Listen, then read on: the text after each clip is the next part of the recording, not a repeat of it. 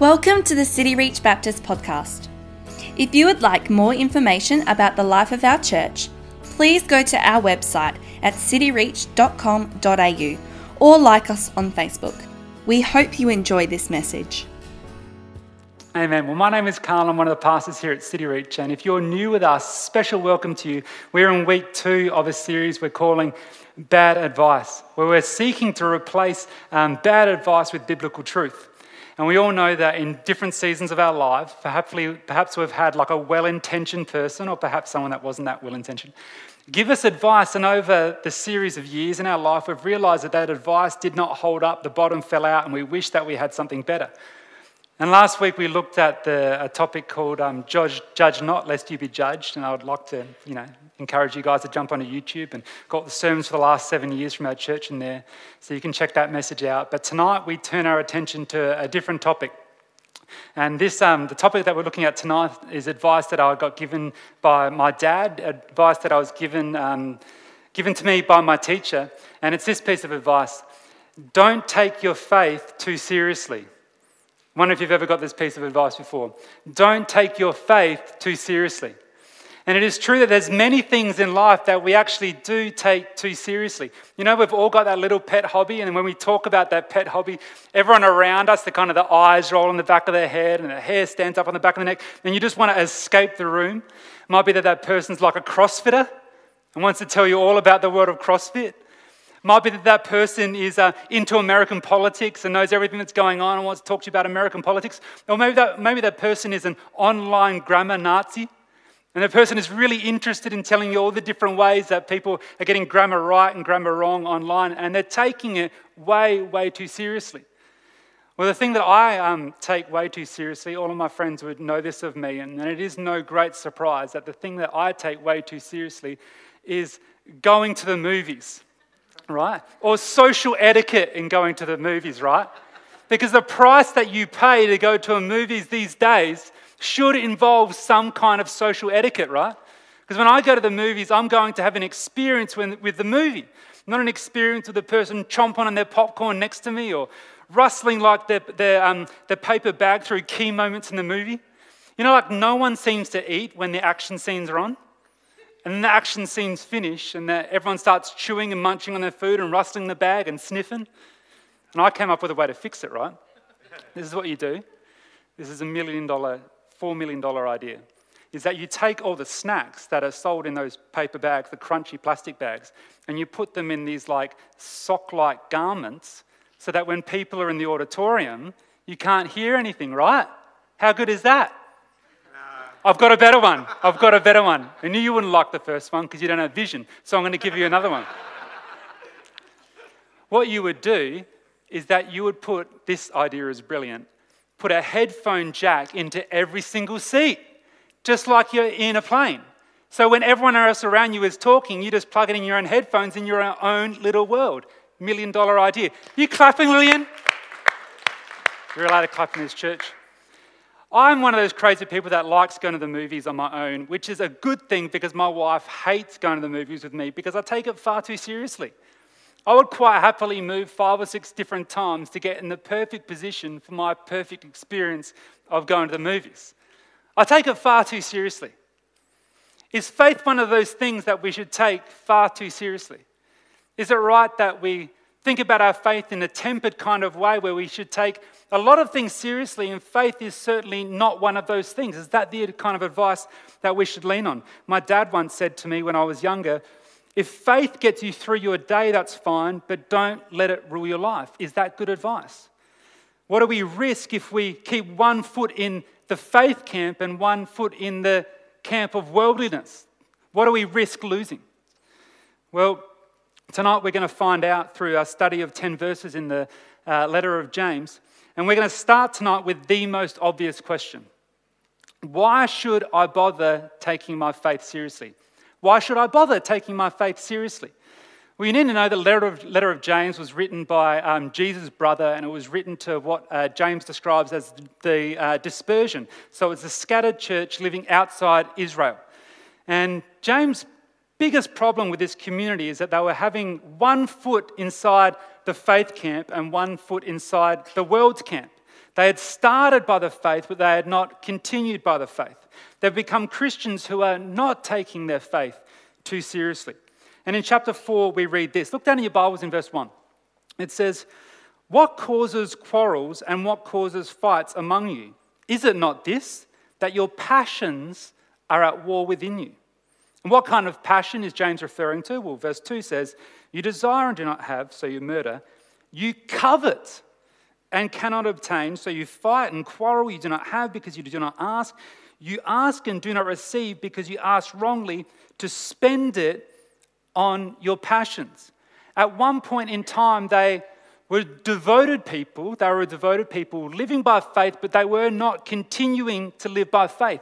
The word passions there, or it could be translated in the Greek, pleasures, James is referring to here a kind of coveting or lusting after the possessions of other people. And there was real trials and temptations and tribulations that the early church was experiencing, particularly in this area that James is writing into. And it would seem that they started living by faith, that James would call these people brothers, but they were not continuing to live by faith, but now looked at every single person's possessions, the possessions that everyone else had around them, and they saw that other people's possessions or lusting after other people's possessions was going to solve the situations that they were in. In the midst of their trials, and there were many in the early church, they traded their faith in God for faith in the world. And this is where people get worldliness way wrong. Worldliness is not necessarily about the kind of music you listen to or the kind of people that you hang around. And then it's not necessarily the kind of career that you're going after. Worldliness is substituting hope in Christ and his provisions for hope in the world and its provisions. So worldliness is substituting hope in Christ and all the things that he provides, every single promise that he is faithful to bring into account in our life, for hope in the world and its provisions. And what James is pointing out here is that the reason that your passions are at war within you and there is war within your community is because the thing that you're hoping to satisfy you was never intended to bring any satisfaction at all. On Friday, I took my boy to Civic Park Playground, and my boy had this excellent idea of resolving the problem of not enough bark chips at the playground. And so what my boy's strategy was not a great strategy, is that he went to where these bark chips were, and he would pick up these bark chips. He would come around here, and he was so excited to show me. He would come around here, and he'd pick up these bark chips, and then he would walk around here, and then he'd drop the bark chips to fill it back up. And he did this 3 or 4 times, right? 3 or 4 times he'd go around and he'd pick up these bark chips and he'd go, "Daddy, Daddy, Daddy." And he'd walk around here and he'd drop the bark chips exactly back in the same place that they already came from. That's not entirely different to what's happening in our world. The pattern of the world is broken and needs a healer, but instead of turning to the healer, too many people are returning back to the same broken pattern of the world. They're expecting that brokenness, if you add a bit more brokenness, will bring you healing, when at best it brings you distraction. The real danger is that social media gives everyone a voice, right? And if you're a bit good looking and you buy yourself a few thousand followers, you can claim that you've experienced this incredible healing, that now everyone can experience a certain kind of healing. But the problem with these people on social media is that they haven't lived for long enough to realize whether what they have is healing or what they have is just a distraction. And what you see is people walking around with things that they thought should satisfy them, really bringing no satisfaction at all. And people might say, who really cares, right? Who cares as long as they're happy, as long as there's a smile on their face? Is there really a problem if my 3-year-old thinks that he's solving a problem when really he's solving no problem at all? Is that really a problem? Well, of course it's not. He's 3 years old, he doesn't know what he's doing. The problem is that when people step into significant seasons of their life, people trade away their faith for something that was really never intended to bring any satisfaction at all. The problem that James is pointing out here and the dangers that he speaks into here is that when you substitute faith in God and continuing to live in faith in God for worldliness, you'll experience a lack of peace within you and a lack of peace around you. And it can attack you in every different season of your life. When you're young, the world offers you popularity, and so you pursue popularity, and you think at school that the world is your oyster because you're the most popular one, and so you pick on all the nerds, and then the nerds turn out to be your boss later on in life. You get a little bit older, and you think that sex will bring you ultimate satisfaction, and then what you realize as life goes on is that sex without intimacy just breeds brokenness. You get a little bit older in life, and then you see people buying cars and people buying houses, and they go into ridiculous amounts of debt because they think that things that were never intended to satisfy would satisfy them. They don't get healing, they get a distraction. And to James, the problem here is not that these Christians are taking their faith too seriously. The problem is that they're not taking their faith seriously enough. And what's happening is a lack of peace within them and a lack of peace around them. That's not all that James says will happen when you don't take your faith seriously enough.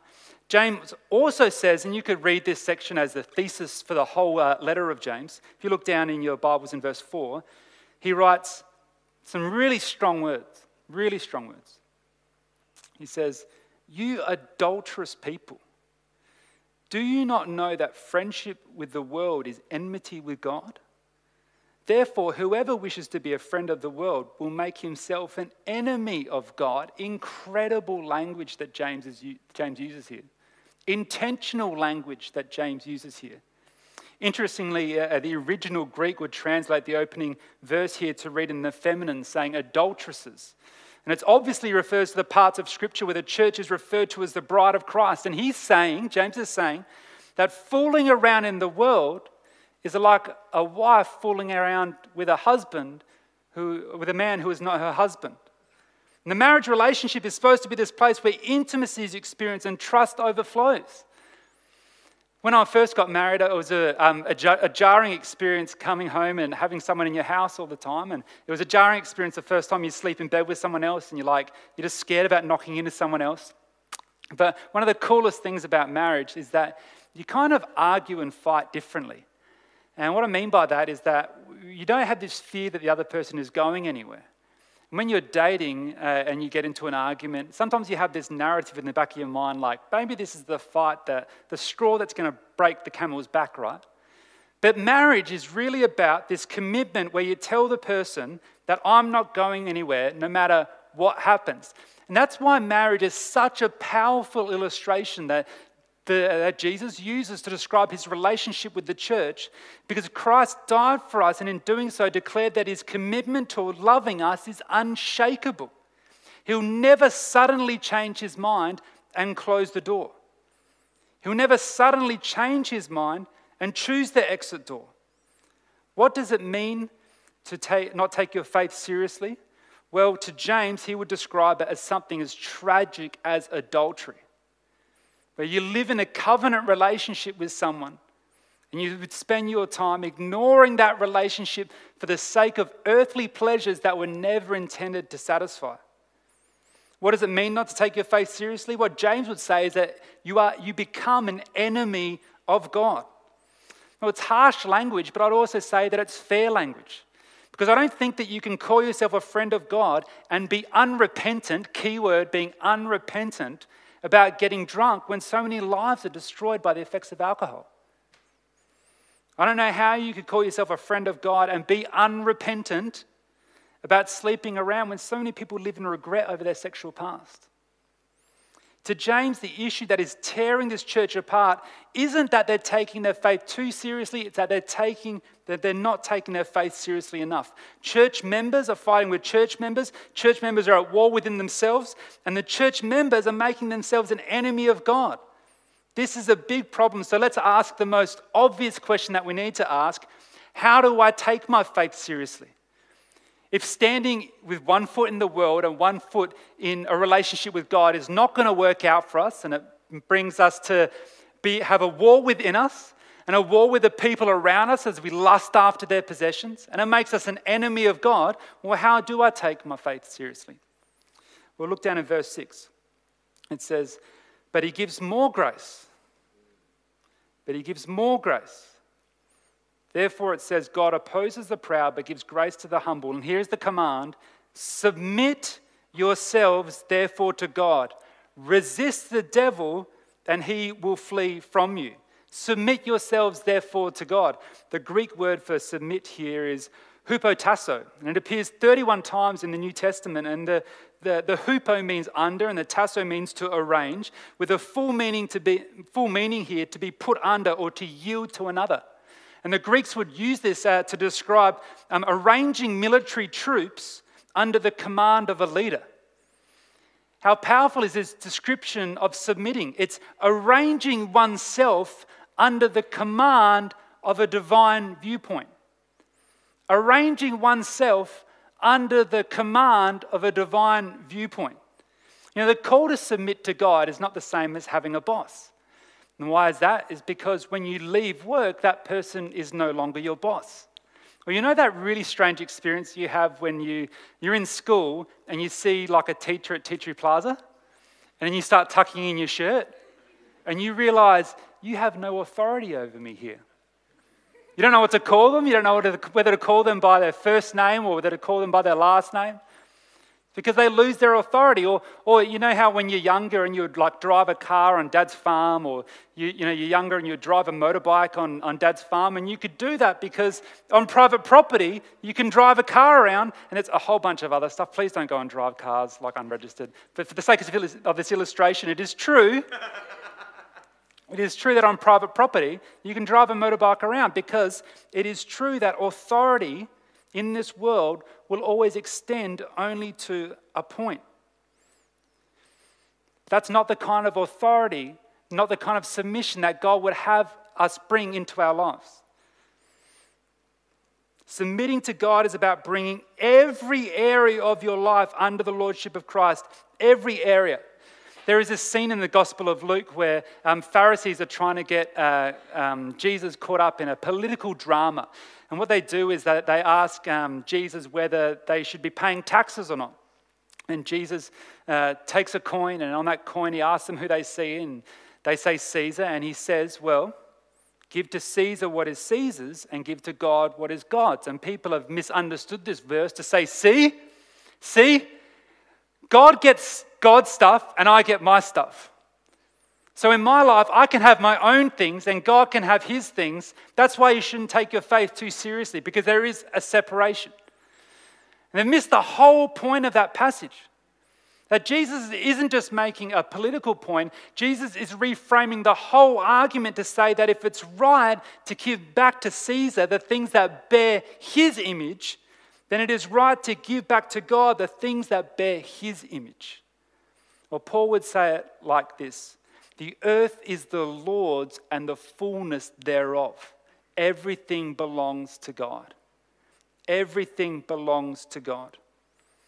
What do we mean? What do people mean when they say that you shouldn't take your faith too seriously? Well, it's a Christian version of what happens in Vegas stays in Vegas. And what happens in the church should stay in the church. And they go, well, it doesn't matter. What you do on Sundays is up to you. It's great if you go to church on Sunday. Just keep that as your business. Don't let that infect every single other area of your life. If you're having a great time at church, then what's good for you is good for you. But here's the real tragedy, and this is a tragedy. If James says that submitting yourself to God will result in the devil fleeing from you, then that must mean that resisting God means that the devil draws near to you. What a shame that people don't understand the supernatural reality of resisting God. That when you resist God, you allow the devil to draw near to you in your life, and it comes to have access to certain parts of your life that you never intended the devil to have access to. That you thought it was a great strategy to treat your life like a house of many rooms where Christ could have access to some, but not access to all. And with the youth ministry, I shared with the youth ministry a while ago about living with a couple of housemates. And would you believe it, that there was a season in my life where I was the clean one.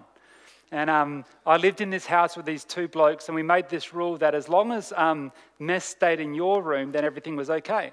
And so the living room was spotless, the kitchen was spotless, but the rooms were not spotless. And so I was the one that bought all the cutlery and all the coffee cups and all that, and I couldn't find a coffee cup one day, and so I went to one of the housemates' rooms, and I found 14 coffee cups in his room, full of coffee, full of milk, full of juice. I found like a half-eaten Snitty pack, a half-eaten Wok in a Box pack. I saw some brown stuff on the ground that I was praying was chocolate. I went to my the next housemate's room, and I opened up the door, and he'd like squashed all of his McDonald's boxes into just different cupboards and wardrobes in his room because he couldn't be bothered putting it away. And everything seemed fine, right? Good deal, just keep it in your room. Until I come home, and we lived in this 2-story unit with the rooms at the back, and I could open up the front door and I could smell whether their doors were open. Because what happens in one room does affect every other room. And it's exactly the same in our Christian life. What happens in one area of our life will seep into and will affect every single other area of our life. Every other area of our life. In Matthew 5, Jesus says, if your right eye causes you to sin, tear it out and throw it away, for it is better that you lose one of your members than that your whole body go into hell. And what he was talking about here is spiritual leprosy. He's not saying that if you sin, you should actually cut your right eye out, because what your right eye was looking at, your left eye was probably looking at as well. And so he's making a comment about radical amputation, cutting off everything in your life that will cause you sin. But he is also talking about spiritual leprosy. What that means is that if you bring sin into one area of your life, it will affect every single other area of your life. It is no great strategy to reserve some parts of your life for Christ and give some parts of your life to the world.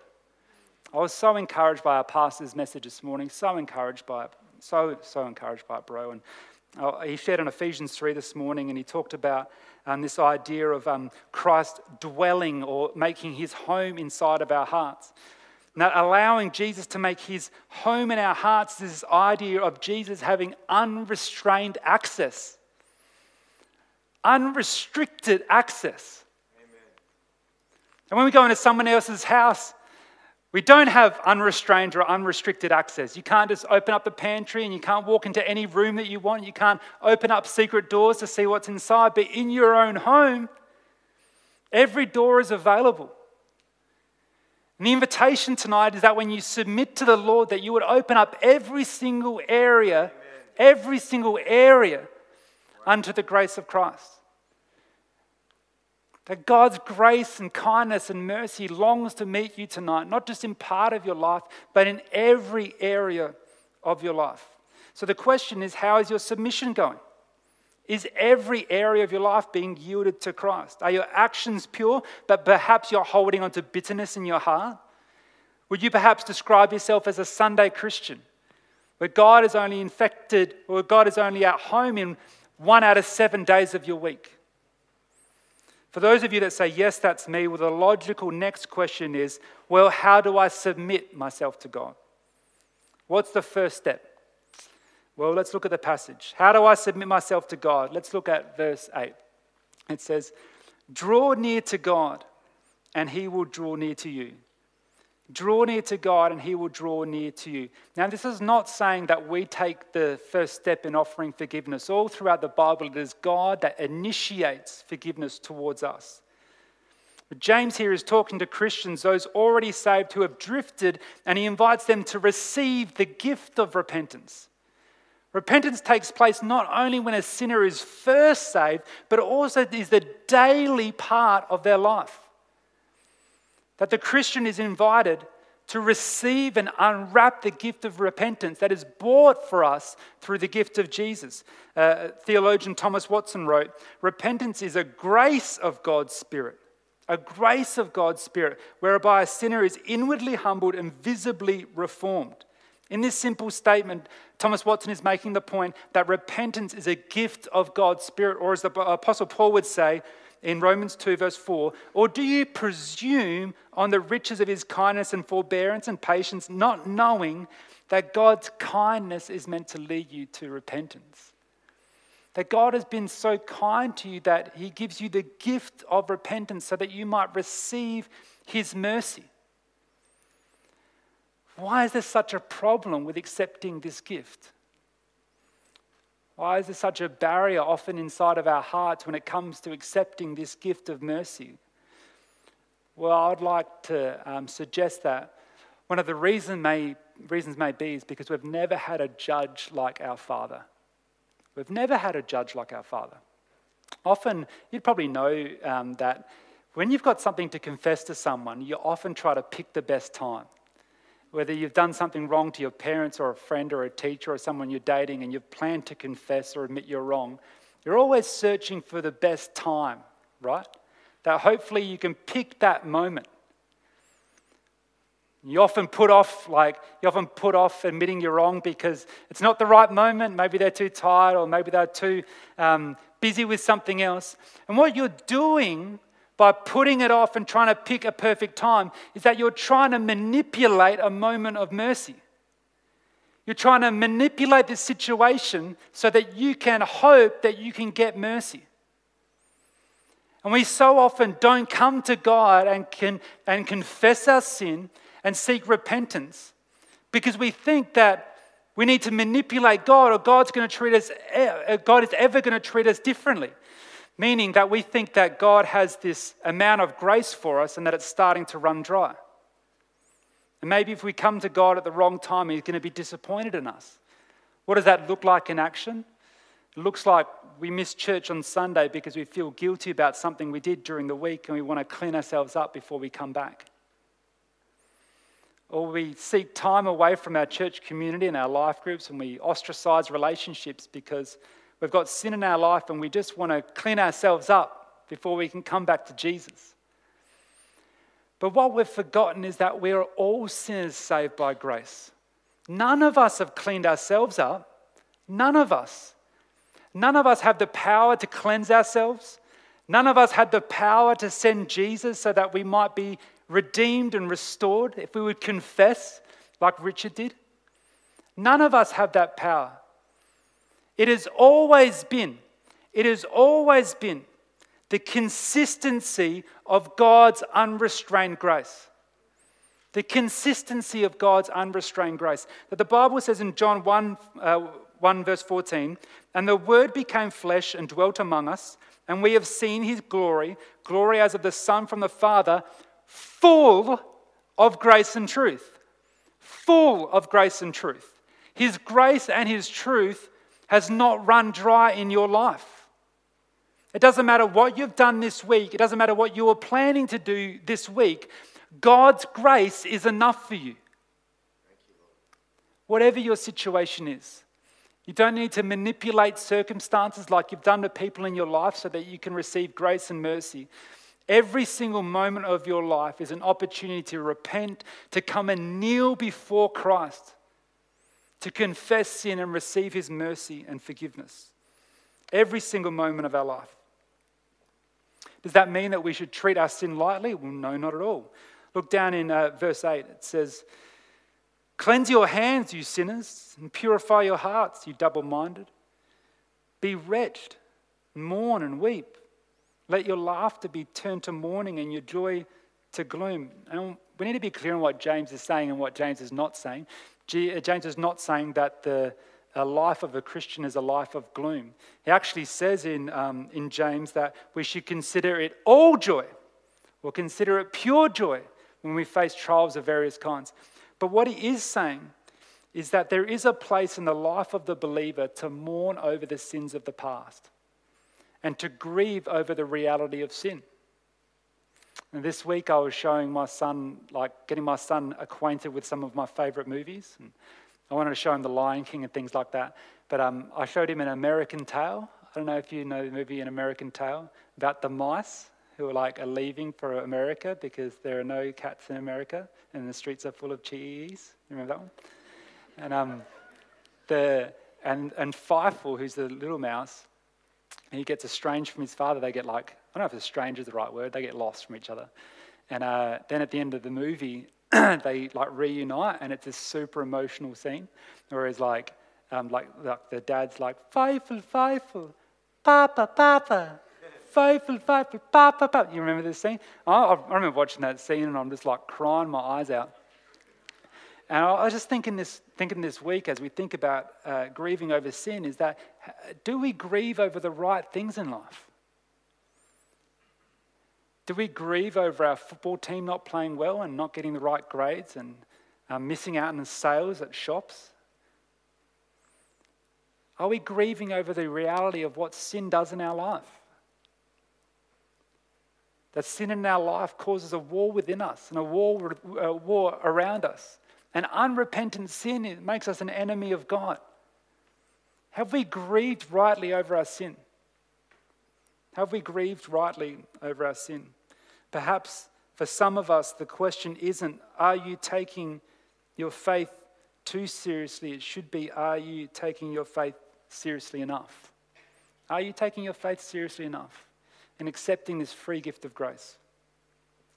Now, people tend to think that the devil's only weapon to cause harm in someone's life is to make them like a serial killer. And so you see him on Netflix as you scroll past different things, and you can see the devil's handiwork at work there, or you see people on the news and you see the devil's handiwork. But the devil does not, he has more weapons than just making people look evil. He also uses prosperity. When you're suffering, you say things like, "Why, God?" And then when you prosper, you say things like, "I'm God." And you get distracted from the reality that we live in a world of supernatural forces. And this week I was, one of my favourite storytellers passed away. One of my favourite storytellers, Stan Lee, passed away at the age of 95. And Stan Lee grew up in poverty in New York and grew into one of the most celebrated comic book authors of all time. Most celebrated. And if you don't know who Stan Lee is, if you've ever seen a Marvel movie, he'll pop up as a cameo along the way. And he's a guy that created the Fantastic Four, the Hulk, Thor, Iron Man, X-Men, Daredevil, Doctor Strange, Spider-Man, and heaps more. And when Stan Lee passed away this week, people were celebrating his life, and the man did live a remarkable life. He really did live a remarkable life. But I was just aware of different people just posting like a hashtag rest in peace. And what we know of Stan Lee's life is that he claimed to be Jewish and he did not claim to be a Christian. And whether he was a Jew by cultural conviction, we don't know. But we know that in his life, his fame and fortune got the best of him. That he wasn't interested in spiritual matters. And the Bible says, what does it profit a man to gain the whole world but lose his soul? A guy named Randy Alcorn says, for Christians, this present life is the closest they'll ever come to hell. For unbelievers, it is the closest they will ever come to heaven. And I was grieved this week hearing about a man who had got the whole world. And he was so celebrated. But he's not celebrating with Christ today. There is an opportunity for us to look at our own lives and say, what are we taking too seriously? Am I taking my job too seriously, my career too seriously, my relationships too seriously? Am I taking my faith seriously enough? Because there is nothing that you have done, friends, nothing that you have done that God's grace does not reach further than your situation. And if you would just be willing to repent before Christ and allow every single area of your life to be submitted to Christ, you will not receive ridicule from Christ. You will not receive opposition from Christ. You will receive his unrestrained, committed mercy in your life. The question I have for you is, are you taking your faith seriously enough? Because when you do, and if you do, you will meet a wonderful Saviour. I'd just love you to bow your heads and close your eyes as the band comes back to the stage. We've been so encouraged by a testimony tonight of a man who was lost and met Jesus. Been so encouraged tonight by worship and so encouraged by hearing about the grace of our Saviour. I do know that there are many situations and seasons in my life where I do feel like I've doubted the grace of God and doubted the kindness of God and thought that God's grace wouldn't extend into that room that I kept hidden from Christ. And I would just love to pray for you, if that's you, that you have this room where you've told Jesus that it's off limits. And you would like to bring every area under the lordship of Christ. Because I tell you, friend, God's word promises you that you will meet the kind, gracious, loving King Jesus. If that's you tonight and you've held back from Christ and you would like tonight to be able to repent, to submit your life to Jesus, and you would like me to pray for you that the Holy Spirit would be your source of strength, I would love to pray for you now. Would you just raise your hand while no one's looking around so that I might know to pray for you? Praise the Lord. Praise the Lord. Praise the Lord. Praise the Lord. Once you put your hand up, you can put it back down. Praise the Lord. Thank you, Jesus, for your kindness towards us. Thank you for the power of your truth. Is there anyone else here tonight that I might be able to pray for? Praise God. Praise God. God, you are so kind to us. We have done nothing to attract your goodness. Thank you for your mercy. Thank you for your ministry. God, I pray for every person here tonight that would long to submit every area of their life unto Christ. Pray that by your Holy Spirit, you would empower them, give them the strength to repent, to yield to you, to submit to you, to trust you with their comfort, to trust you with their strength, to trust you with their satisfaction. You are the great Redeemer. God, we just pray that we would be a church that leans upon you, that doesn't have one foot in the world and one foot in our faith, but we would have both feet by your Spirit planted in our faith so that we might live every day glorifying you and bringing joy to the city. Pray these things in your name. Amen.